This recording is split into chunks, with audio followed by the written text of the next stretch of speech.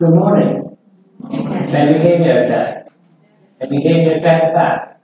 Wave to me if you can. Stand on the chair and wave to me. So I can be sure. It's good to be here with you today. It's good to share with you. And I have to say that John the Baptist is one of my favourite Bible characters. Over the years, as I've studied him and I've done research into him, I've found him to be a fascinating character and very much a man sent by God. Quite amazing, really, when you think that Jesus said of John the Baptist that he was the greatest man that ever lived. What did he mean by that? He said, this Jesus speaking of John, among those born of women, there is no one greater than John. But Jesus also said, yet the one who is least in the kingdom of God is greater than he. Now that seems a bit of a contradiction. But let's explore that, shall we?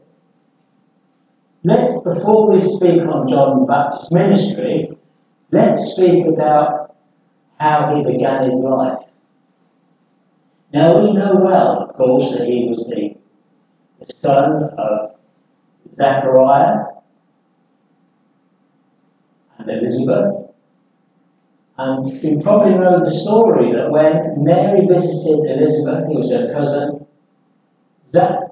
John leapt in the womb at the sound of Mary's voice. That's amazing, isn't it? To imagine that, to think of that. And yet we also read that John was filled with the Holy Spirit when he was conceived.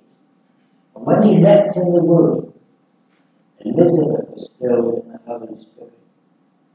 John the Baptist was very much a man sent under the authority, living under the authority of God. This story absolutely captivates me.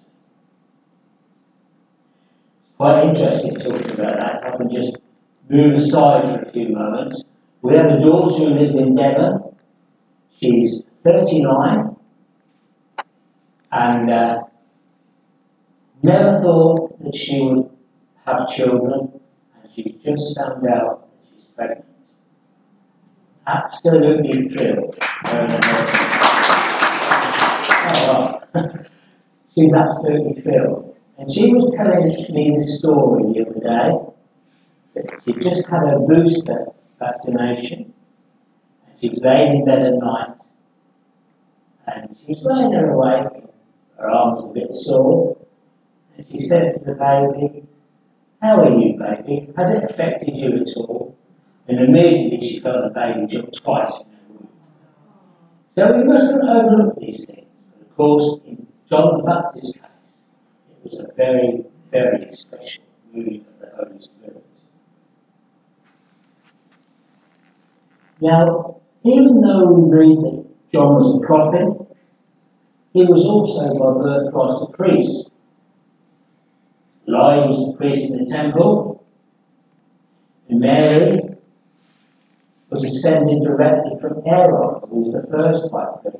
So he had good foundations to the Jewish life. But he chose to move into the wilderness and live the life of a prophet. Some Jewish believers actually believe that if the Jewish religious system wasn't so corrupt at the time, John the Baptist would have been high priest at that time. And if so, he would welcome Jesus and his ministry. But he wasn't. He came as a prophet. And what was his ministry? He came preaching a baptism of repentance, calling on the people to repent, particularly the hypocrites, the Jewish leaders, the people who laid a heavy weight on people's shoulders and never did the right thing themselves. You could argue we see similar things in our society today. But he was a radical man, was John. He called them to repent, to turn aside from sinfulness. And they said, "What shall we do?" And John told them, "Share, be kind to one another, speak well of one another. If You have two coats, give one away. He taught a measure of social justice. It was the beginnings of the speaking of the kingdom that Jesus was going to bring in. He came at the time of God's particular time of anointing. Prepare the way for Jesus. Called the grace of righteousness in society. I always think about this word repentance. It's a word we never hear in church nowadays, you know. We never hear about repentance in church today. We say things like, come to Jesus, God loves you, and He does. That's perfectly true. But God also calls us to repent of our sin. I know when I was converted, maybe 50 years ago now, I remember that one of my particular sins was I never even acknowledged that God was real. I just lived my life without any thought of Him, really. I knew that there were people who went to church. I knew that there were people, and I knew there were good people, but I didn't really recognise it. And yet when someone told me the gospel, God moved in my heart, and I got on my knees by the side of my bed. I realised I had to get on my knees because I had to pay homage to God. I had to ask God's forgiveness for my sin.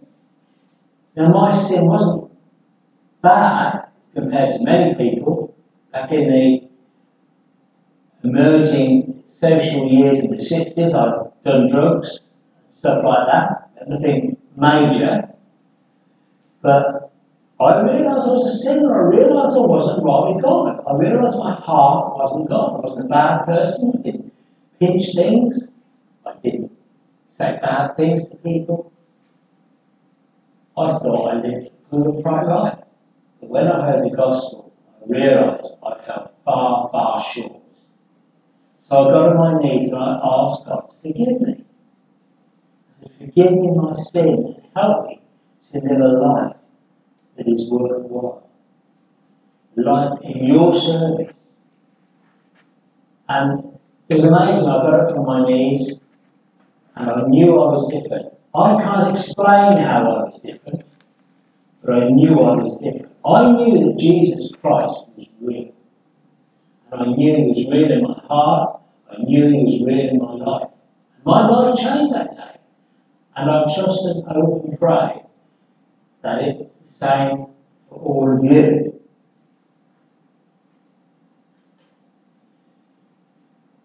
So John was a man sent by God. He baptized people to prepare the way, to prepare their hearts, teaching repentance. But John was much more than just a preacher from the wilderness sent by God. He's actually functions as a prophet. He's got a fivefold confirmation in Scripture because 5 of the great prophets spoke about it before he came. From the Old Testament, Isaiah and Malachi, of course, Archangel Gabriel, Zacharias his father, and of course, Jesus. The greatest man ever lived. Why? Right, you say he introduced Jesus. But it was a bit more than that. Because John was the last great preacher, the last great prophet of the Old Testament law. When he baptized, the old Jewish covenant ended. And we were introduced to the new covenant. What was his greatness? Well, I've got it written down here. I think his greatness, because he was the end, and he was the one entrusted by God to announce the end of the old covenant, the old Jewish way of life, and the beginning of the new. And he struggled both in God's great dealing with humanity, the old Jewish law, the new covenant that Jesus brought in. He stood as a rock alone between the two great periods of God's dealings. He was not fully the old, and yet fully of the new. This is his greatness. He was entrusted by God to bring about the end of the plain and new. And he struggled with them both. That is why I think where the contradiction comes that Jesus spoke of. So good news for us is that the new covenant he spoke about, the new covenant that Jesus brought in, is so much better than the old. Because in it we can have repentance, we can have forgiveness from our sin, and also an assurance for us that God's plan for mankind is working out. Just in the present, all those years that God was preparing things for John the Baptist to come, all those prophets that foretold him, and then when Jesus came, as well as Jesus, and then Jesus came, and of course, in that greatness, we saw the greatness of God's plan and the greatness of the new covenant. So much better than the old one. But of course, now it's our responsibility to carry on spreading the news, the good news about Jesus. The baptism of Jesus brings us slightly different, and I would love to spend a lot of time talking about this. But we just don't have the time, that's not in my reading today. But Jesus calls us the power and life of the Holy Spirit, calls us into that. We'll have the power to spread the truth of the gospel, the love of God, to share about the word of the kingdom that we can all enter into through repentance and come to Christ. So John has a vital place in the history and story of our faith. We need to be grateful to him. Obviously not as great as we can be to Jesus, because he is the author. He was there right at the very beginning. But it's marvellous to see the outworkings of God's plan.